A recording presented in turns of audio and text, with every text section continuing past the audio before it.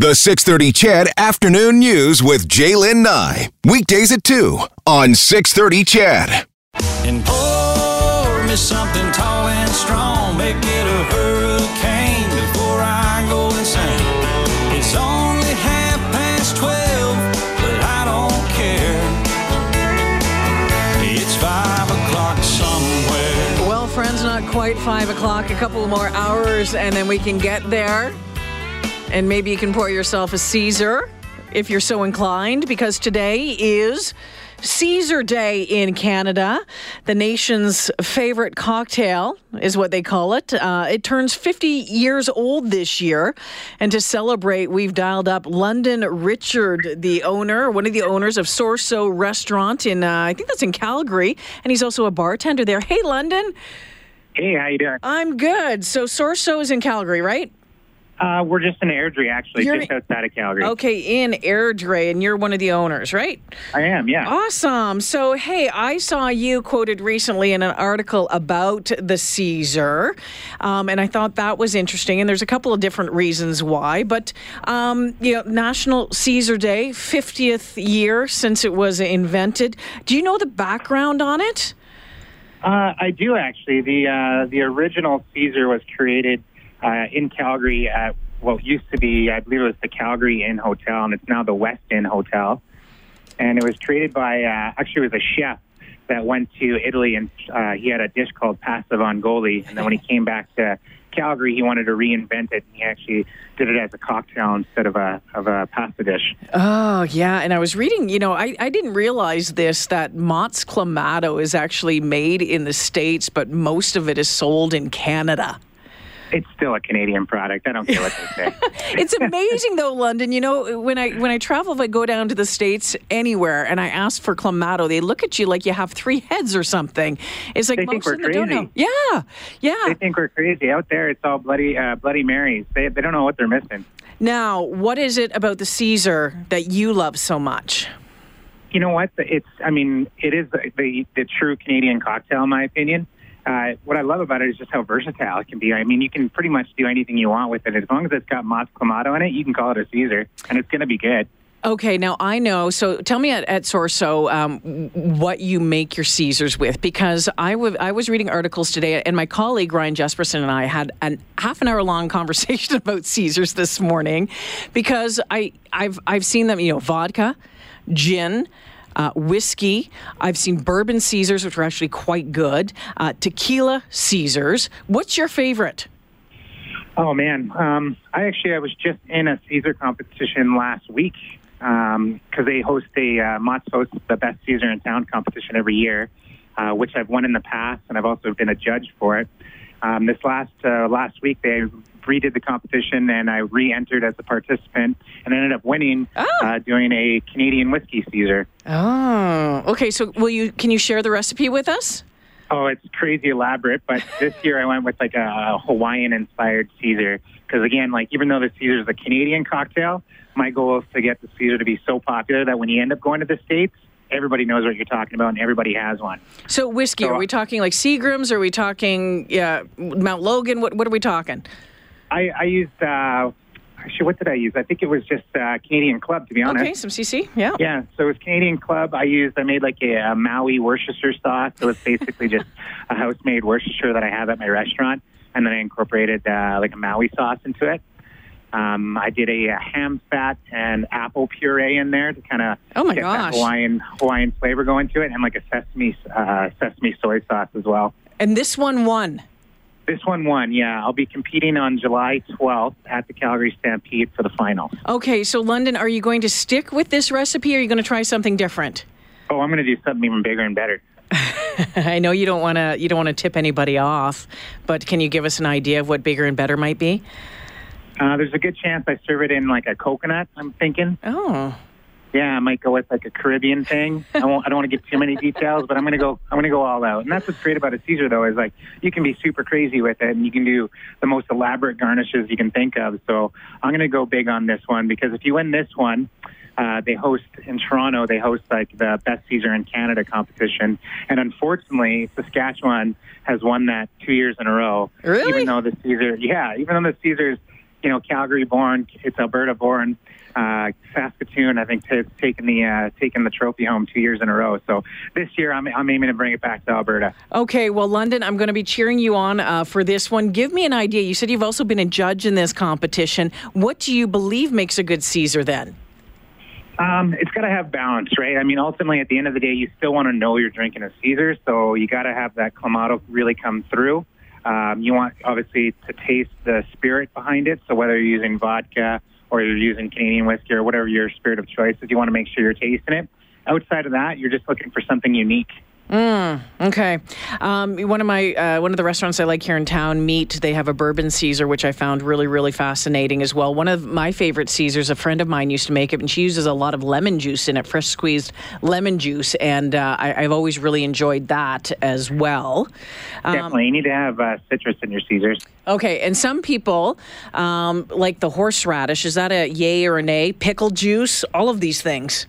I mean, that's just it. I mean, you just built an amazing Caesar right there. Horseradish, lemon juice, whiskey. You can do whatever you want. I guarantee it's going to taste good.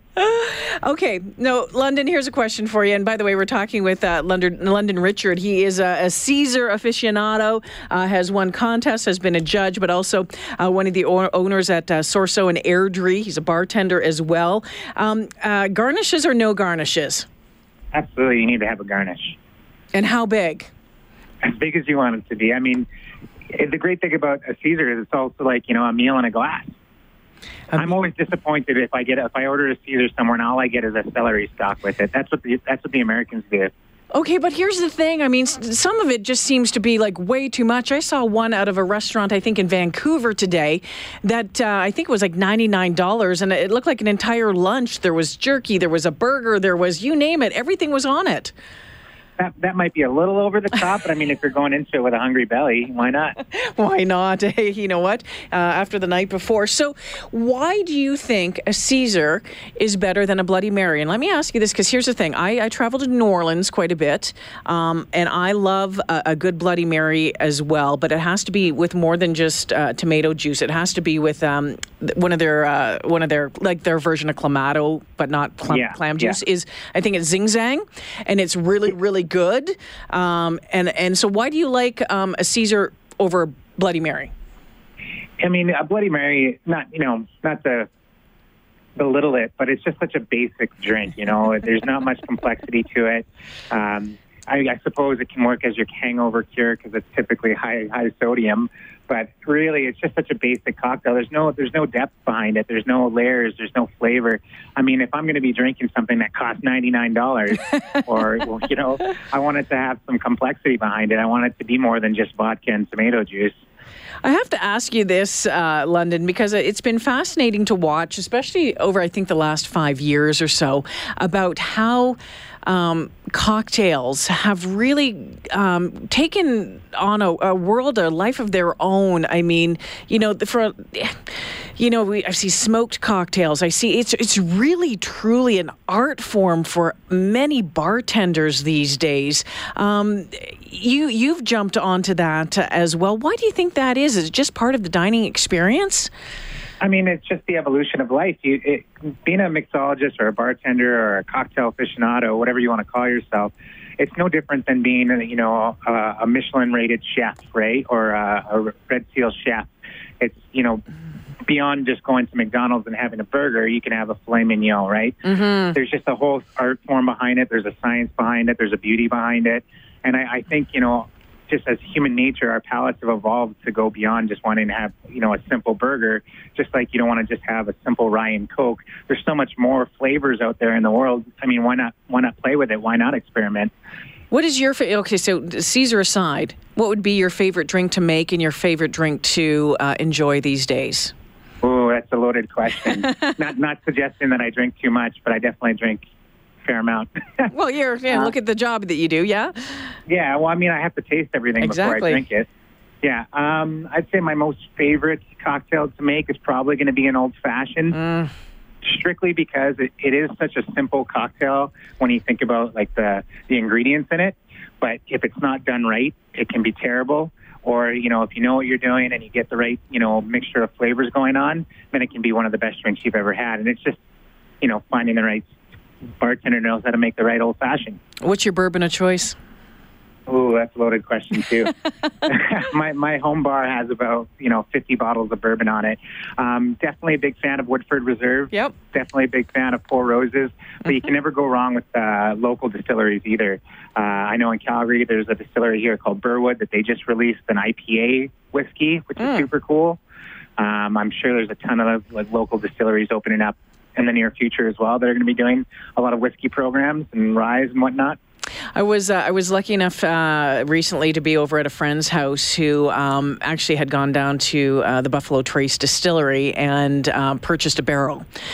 So it was amazing. A single barrel select, and he had made old fashions for us and had put like a raw, not like candy licorice, but like a raw licorice in there of some sort. I didn't even know what it was. I had to ask him. It was probably, I don't know, about a 1/4 inch across. But boy, did it add a really interesting flavor to this barrel or to this bottle. But anyway, it was really neat. It was a really neat experience, and just because you might appreciate it, got to try some 20-year-old Pappy as well. So that was pretty cool. Okay, well, I'll make you a deal. You guys come to my restaurant. He can make me that one, and I'll make you mine. All right.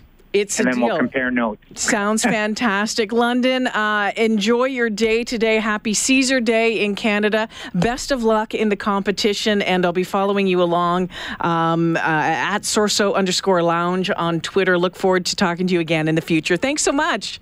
Thank you for having me. You betcha. That's London Richard joining us this afternoon. It is National Caesar Day. The Caesar turned 50 today. The Canadian drink that was developed in 1969 at the Calgary Inn by a restaurant manager named Walter Chell. Of course, traditionally made with vodka, Clamato juice, Worcester sauce, hot sauce. How do you say that?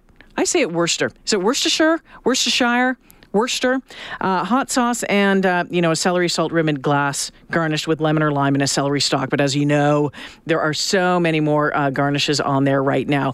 We'll take a break here. On the other side, just finish up the conversation on National Caesar Day with a gal by the name of Michelle Lessard. She travels the city, Edmonton, my friends, to find the best Caesar. Her Instagram account is at Yeg Caesars. There's a Twitter account as well. We'll talk to Michelle next.